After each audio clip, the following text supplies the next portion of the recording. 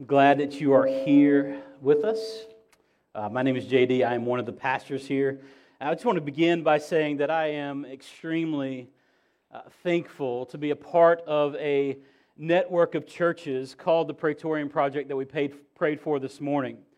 If you've ever been in these churches, they teach and preach the gospel so faithfully. They are intentional with discipleship, while also raising up preachers and teachers from their congregations.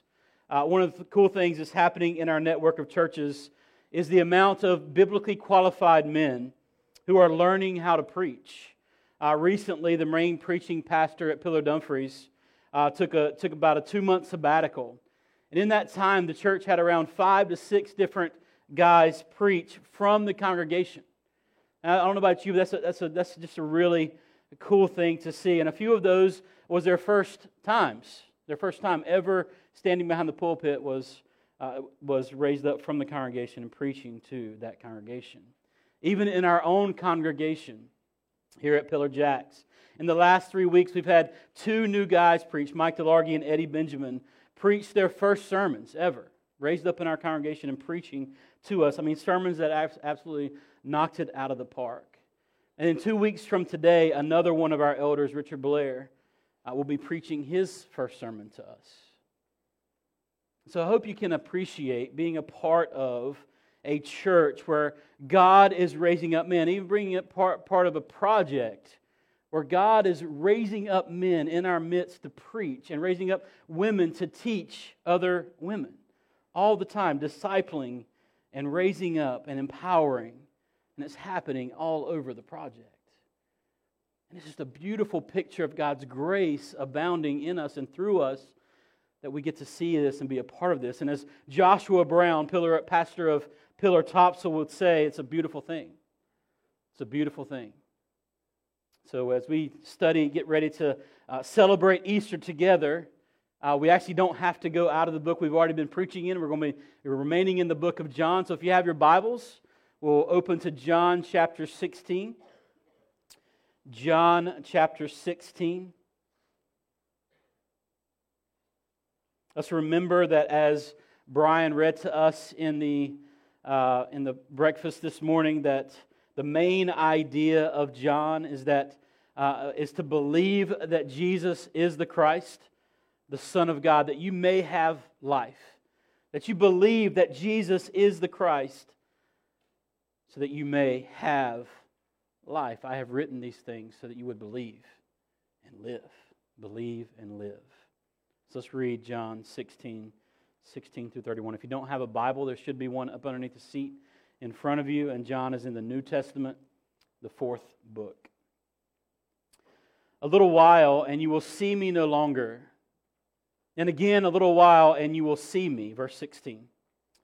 So some of his disciples said to one another, "What is this that he says to us? A little while, and you will not see me. And again, a little while, and you will see me. And because I am going to the Father." So they were saying, "What does he mean by a little while? We do not know what he is talking about." Jesus knew that they wanted to ask him, so he said to them, "Is this what you are asking yourselves? What I meant by saying a little while, and you will not see me? And again, a little while, and you will see me? Truly, truly, I say to you, you will weep and lament, but the world will rejoice. You will be sorrowful, but your sorrow will turn into joy. When a woman is giving birth, she has sorrow because her hour has come. But when she has delivered the baby, she no longer remembers the anguish for joy that a human being has been born into the world. So also you have sorrow now, but I will see you again, and your hearts will rejoice, and no one will take it from you, or take your joy from you. In that day you will ask nothing of me. Truly, truly, I say to you, whatever you ask of the Father in my name, He will give it to you. Until now you have asked nothing in my name. Ask and you will receive, that your joy may be full. I have said these things to you in figures of speech. The hour is coming when I will no longer speak to you in figures of speech, but will tell you plainly about the Father. In that day you will ask in my name, and I do not say to you that I will ask the Father on your behalf, for the Father himself loves you because you have loved me and have believed that I came from God. You see, I came from the Father and have come into the world, and now I am leaving the world and going to the Father. His disciples said, now you are speaking plainly and not using figurative speech. Now we know that you know all things and do not need anyone to question you. This is why we believe that you came from God. And Jesus answered them, do you now believe? Behold, the hour is coming. Indeed, it has come, when you will be scattered each to his own house, and will leave me alone. Yet I am not alone, for the Father is with me. I have said these things to you, that in me you may have peace. In the world you will have tribulation. But take heart, I have overcome the world. Let's pray. Father in heaven, we just ask for your gracious hand on us this morning, that your Spirit would illuminate our hearts and our minds to understand what it is that you have to say to us through the Gospel of John. Lord, I pray that you would open our eyes and our ears to see the beauty of your good news. Lord, I pray that you would speak through me by the power of your Spirit to articulate what it is that you are saying in this passage to the apostles and ultimately to us. And it's in Jesus' name we humbly pray. Amen. Every year, hundreds of mountain climbers travel to Nepal to ascend to the summit of Mount Everest. Maybe you've often thought about doing that. I don't know. Maybe we have some adventurers in here that said, man, I'd love to go and do that. But all of them pay several thousands of dollars for permits to be able to climb the mountain. And almost all of them will pay several more $1,000 to hire a Sherpa, an ethnic group hailing from the mountain of Nepal, as a guide to show them the way up the mountain. The chances of making it to the summit are far greater with an experienced guide who shows you the way. And even then, it's an extremely dangerous endeavor, full of twists and turns, trials and tribulations, and unexpected pitfalls. And if you don't have a guide that knows and expects and responds well to these difficulties, it will lead to retreating back down the mountain, or even worse, death. So a good guide takes careful attention to instruct, to train, to equip even the most well-trained climbers. He does this to prepare them for the trip that lies ahead, for the dangers lurking at every turn, and ultimately at every step. And over the course of the past few chapters, this is what Jesus has been doing with his disciples. He has been expertly showing them what steps to take and how to live as followers of Christ in a fallen and broken world. He has been instructing them in this farewell discourse and guiding them that even though there will be missteps, they will be able to reach the end of the climb with joy and excitement. This is what Jesus is doing. This is his final words to his disciples that we will see here in 16 before he prays for them. And so what I want us to take away from this morning, from this set of verses, is this: that Jesus' crucifixion and resurrection through the Holy Spirit will bring us inexpressible joy, fervency in prayer, and undeniable peace. That through the crucifixion and resurrection of Jesus, by the power of the Holy Spirit, we will receive inexpressible joy, fervency in prayer, and undeniable peace. So because of Christ, first point this morning, first thing, iteration I want you to learn, because of Christ, is this: sorrow is turned to joy. Sorrow in this life through Christ is turned to joy. We cannot separate the crucifixion and the resurrection of Jesus from the Holy Spirit coming into the world. That is the preceding verses that lead up to this. And he says, I'm going to Him. I'm going to the Father who sent me. And it is to your advantage that I do so in the early part of 16. And he says, I will not leave you as orphans, in chapter 14. I will come to you, let a little while, and the world will see me no more, but you will see me. And because I live, you also will live. So this has been his instruction over the last few chapters, that even though I will be gone, I will be leaving in a little while, that you will see me again. Because they were continuing to ask, what does he mean by a little while? In verse 18, we don't know what he's saying. I don't understand what he's trying to communicate to me. Jesus, knowing what their thoughts were, is this what you're asking? Let me help you to understand. Verse 20. Notice the wills here. Notice the promises that God gives. Truly, truly. You see this, that means that there's emphasis here when there's two words. Truly, truly, verily, verily. I say to you, you will weep and lament, but the world will rejoice. You will be sorrowful, but your sorrow will turn into joy. The world, especially the Jewish leaders that he's speaking of here, is the world, those who are outside of the faith, will be rejoicing over the death of Jesus because they thought they have accomplished something. They thought that they have achieved the ultimate goal is to wipe Jesus off the face of the earth. Not knowing that it was his eternal plan all along. They will be saying, we finally got rid of that man who has caused all this chaos in our life. We have finally put him in the place that he deserves to go, in the grave. We have destroyed him. And Jesus is saying, when that happens, disciples, listen to me. There will be sorrow. There will be lament. And there will be weeping. And there will be mourning. And there will be extreme sorrow over the fact that seemingly the world has won. And then Jesus gives this great illustration of a woman giving birth.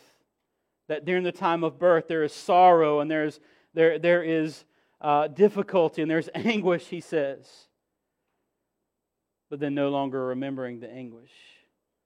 You ever read something and then something instantly pops in your mind that helps you to bring clarity to something like this?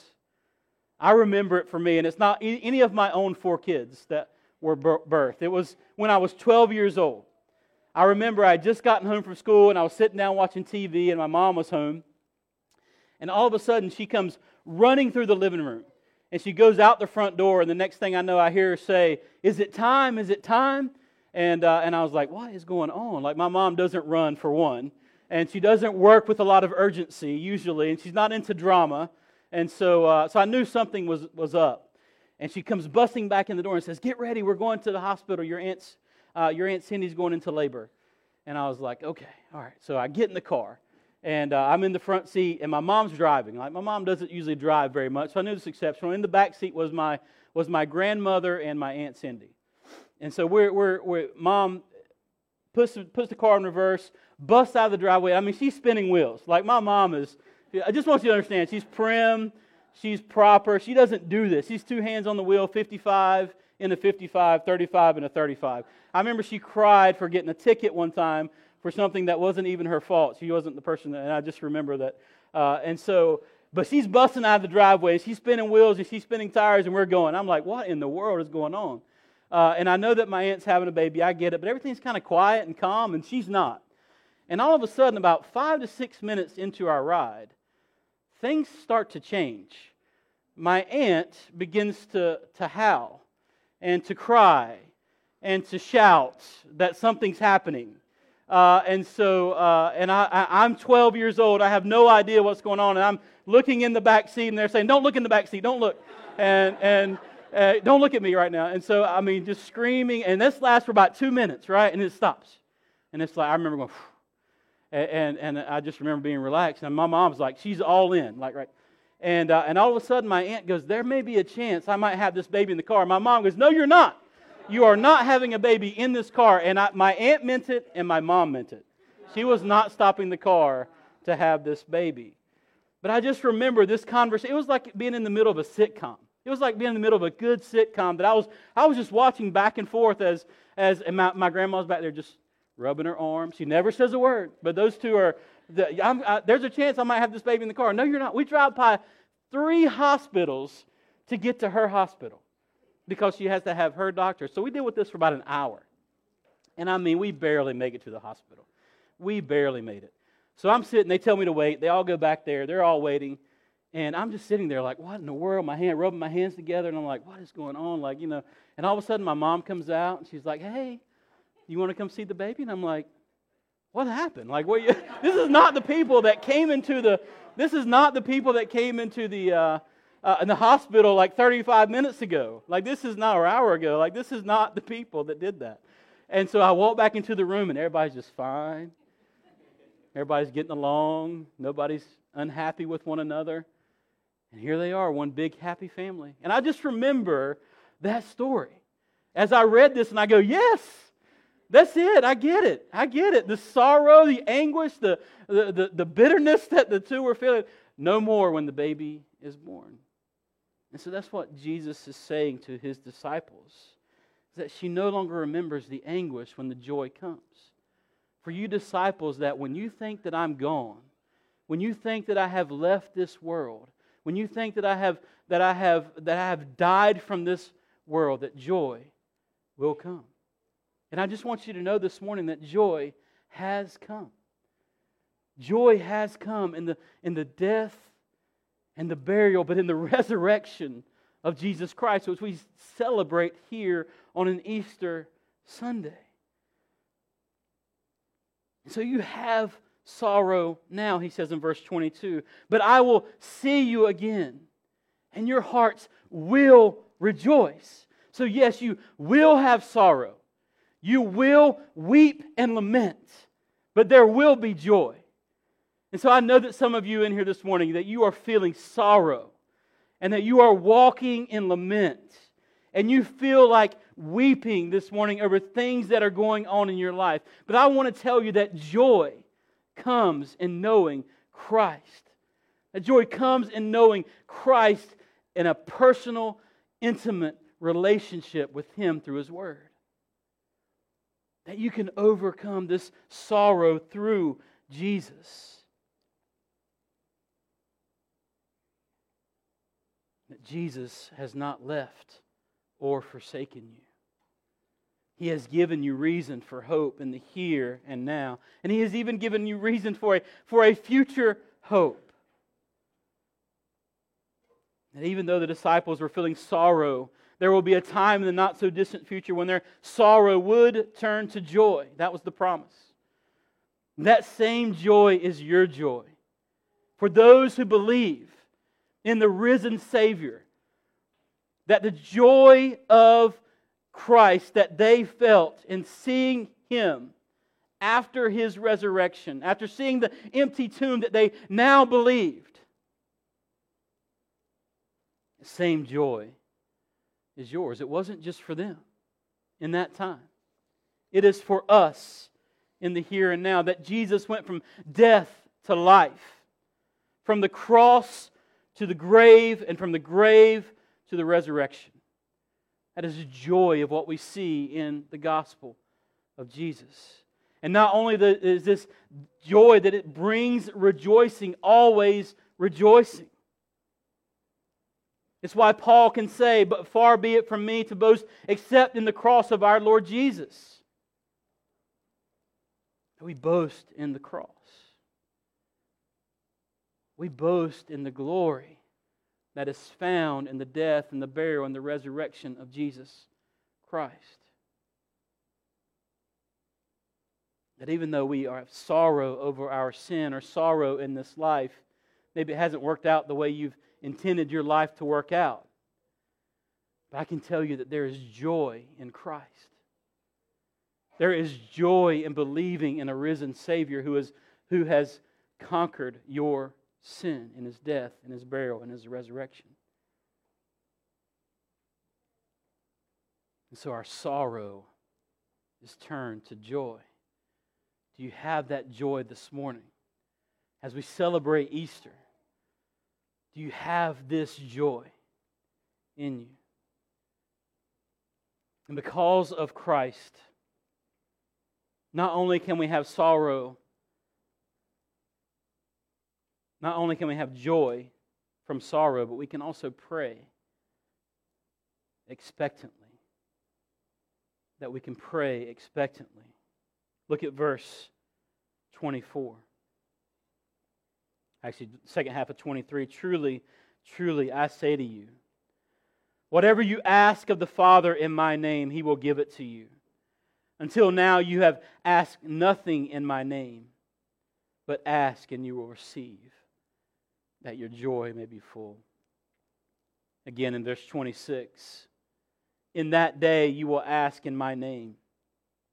And I do not say to you that I will ask the Father on your behalf, for the Father Himself loves you. God the Father loves you. You don't need me. You can talk directly to the Father. Because you have loved me. And you have believed in me that I come from God. And so as disciples of Jesus, we are to pray expectantly. We are to pray persistently. We are to pray specifically. And we are to pray expectantly, asking the Father. So I want to ask you this question. What do you find yourself praying for the most? What do you find yourself praying for the most? Because what you find yourself praying for are the things that are deep inside of your heart, that reveal what your heart desires. What you pray for reveals what your heart desires. It's a good exercise to make sure that what you are asking for in the name of Christ aligns with God's will. It's why we gather together once a month and set aside a time on Saturday evenings to pray, because we are to be, as a corporate body and individually, praying persistently, specifically, and expectantly that God will do something in our midst for our behalf. Do you pray this way? Do you pray persistently? It reminds me of the parable of the widow who continues, the persistent widow who prays specifically. It goes like this. He says, in a certain city there was a judge who neither feared God nor respected man. And there was a widow in that city who kept coming to him and saying, give me justice against my adversary. And for a while he refused to do that.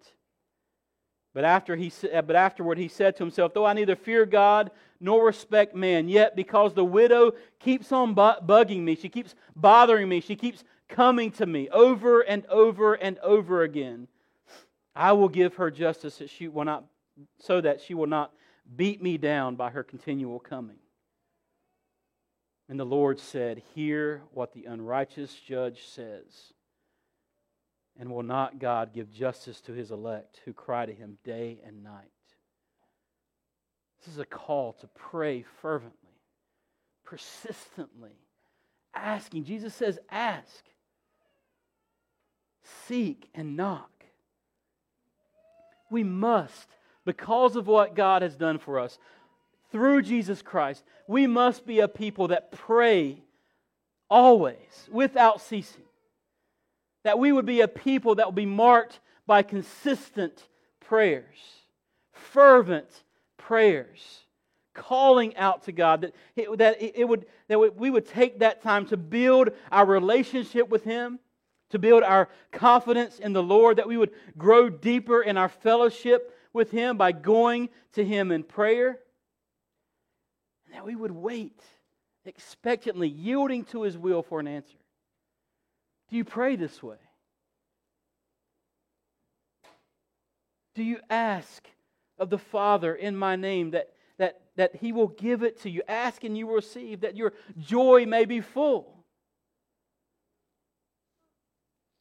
I want to warn you here This passage does not mean that it is wise for you to pray for a bigger house. It's not. It's not what he's asking for here. It's not what he's saying. This is not saying that you can walk on a car lot and start praying over a brand new Lamborghini, right? Started to say Ferrari, but couldn't get it out, so I didn't. This doesn't mean that you can lay your hands on it and it becomes yours because you've prayed and asked in Jesus' name that it be yours. That is not the theology that God is talking about here. What He is saying here, though, is that we must be a people, and the disciples must be a people, that when Jesus leaves, and He leaves us His Spirit, the dispensation of the Spirit that comes at Pentecost, that we must be praying and aligning ourselves with God's will. That as we pray, the desires of our heart will be the desires of what the gospel represents, that we would understand what God wants from us through Christ. That disciples would be made, that people would be coming to faith in Christ and baptizing them and teaching them. That God would be using us as His instruments, ambassadors, vessels for His glory. Do you pray that way? Do you pray to the Father in this way? Are we a people marked by praying? That we align our will with God's will. Your kingdom come. Your will be done on earth as it is in heaven. Is that your prayer? That we must be a people praying persistently, praying fervently and expectantly that God will answer our prayers. That's what Jesus is saying to His disciples. That He's saying to us. My last point, because of Christ, is this. Because of Christ, you can have peace. Because of Christ, you can have peace. Jesus says in verse 28, very plainly, I came from the Father, I have come into the world, and now I am leaving the world and going to the Father. He said it as plainly as He's ever said it. And in verse 29, His disciples say, now you are speaking plainly. Now you are not using figurative speech. Now we know that all things, now we know that you know all things and do not need anyone to question you. See, this is why we believe that you came from God. And Jesus says in verse 31, do you now believe? Do you believe now? Behold, the hour is coming, indeed it has come, when you will scatter. You will scatter. And you will leave me alone. Have you ever felt like your sin is so great that there is no way that God could forgive you? You ever said this to yourself? There's no way that God could forgive this about me. There's no way. I am way too sinful for God to forgive me. That all the ways you have sinned and turned your back on God, there's no way that He will hear your cry and your plea for mercy and your plea for His grace to cover your sin. It's just too great. What Jesus says here, this is not. Listen, you will scatter. You will run, you will flee, no matter what Peter said about, I will die for you. Jesus says, yeah, you will die. It won't be in the time frame you're talking about, but you will die. And then we see Peter scatter when things get difficult, and that's what Rich will be preaching on in here in a couple weeks. They scattered. They left Him alone. Jesus says, yet I am not alone. I have said these things to you, that in me you would have peace. You see, the world out there, there's tribulation, there's scorn, there's difficulty, there's trials. But in me, guys, you have peace. In Jesus, you have peace. In the world, you will have tribulation. That word tribulation means pressure. You will experience great pressure from the outside world. But here's the final things that He says to His disciples. Take heart. Take heart, for I have overcome the world. There's no greater news for us this morning. There is no greater news. That in the world you will have trouble, but in Christ you can have peace. So my question to you this morning is, do you know this peace? Do you have this peace? Do you rest in Christ? Do you have union with Him and fellowship with Him?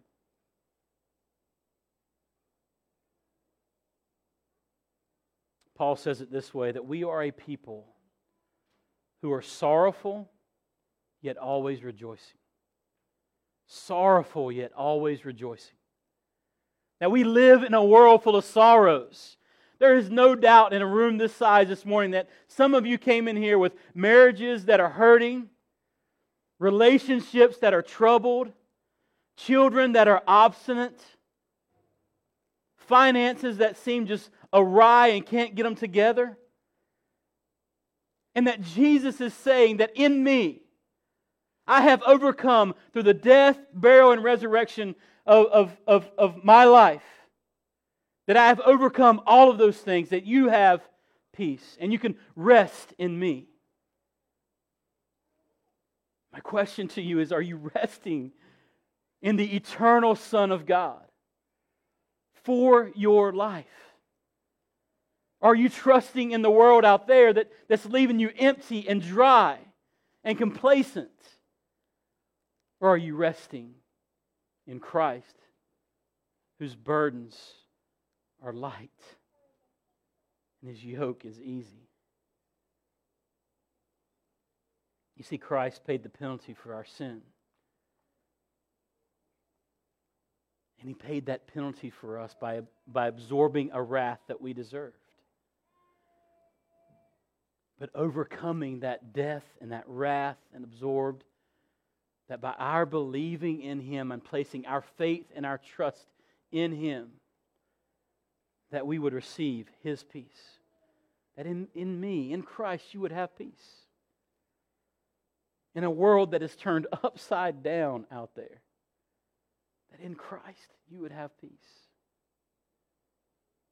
Have you put your trust in Christ Jesus?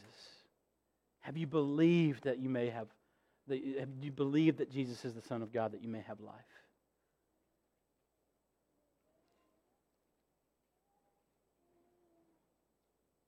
The disciples, they got it.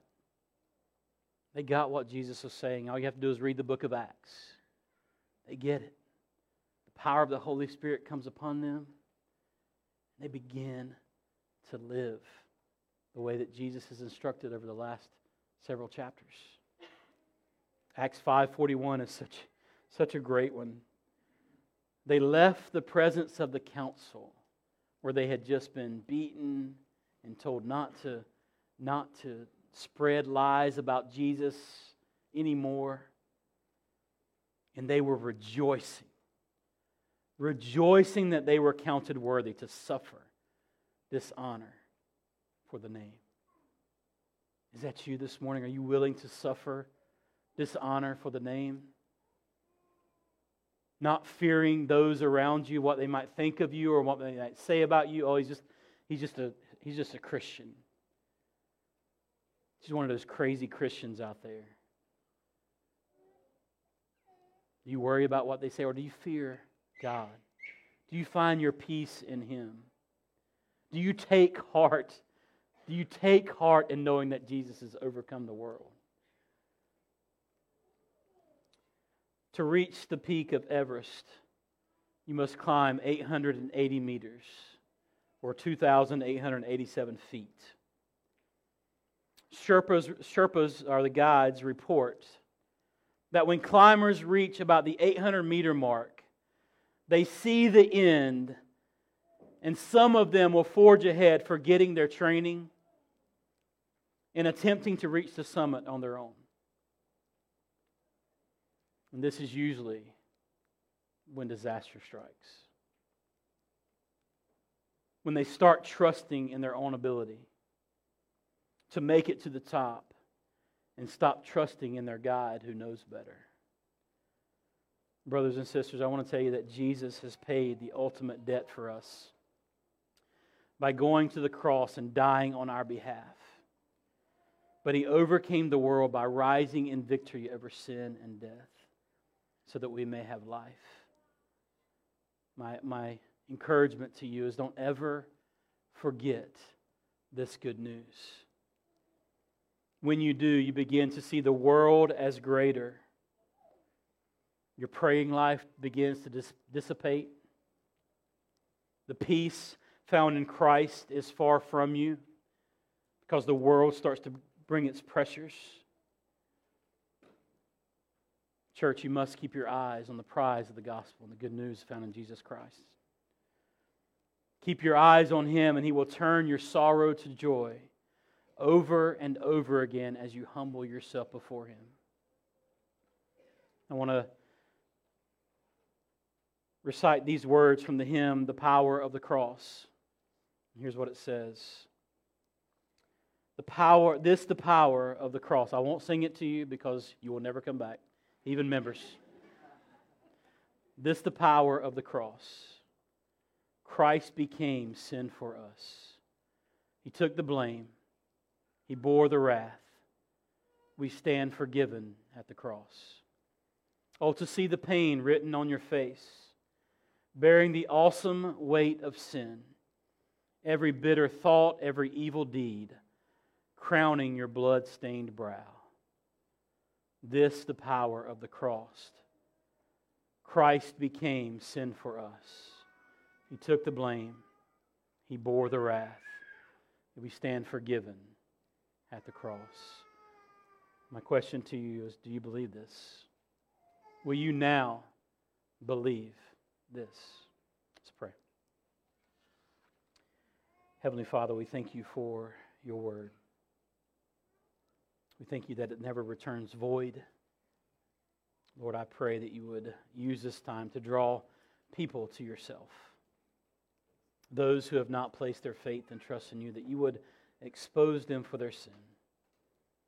And Lord, you would open their eyes to the good news of the gospel. We can do nothing apart from your Spirit. Your Spirit must do the work in us. So Lord, I pray that you would open their eyes, their ears, turn their hearts of stone to hearts of flesh, that they may receive the good news of the gospel. That they would believe in a risen Savior who has overcome the world, even death and destruction. It's in Jesus' name we humbly pray. Amen. During this next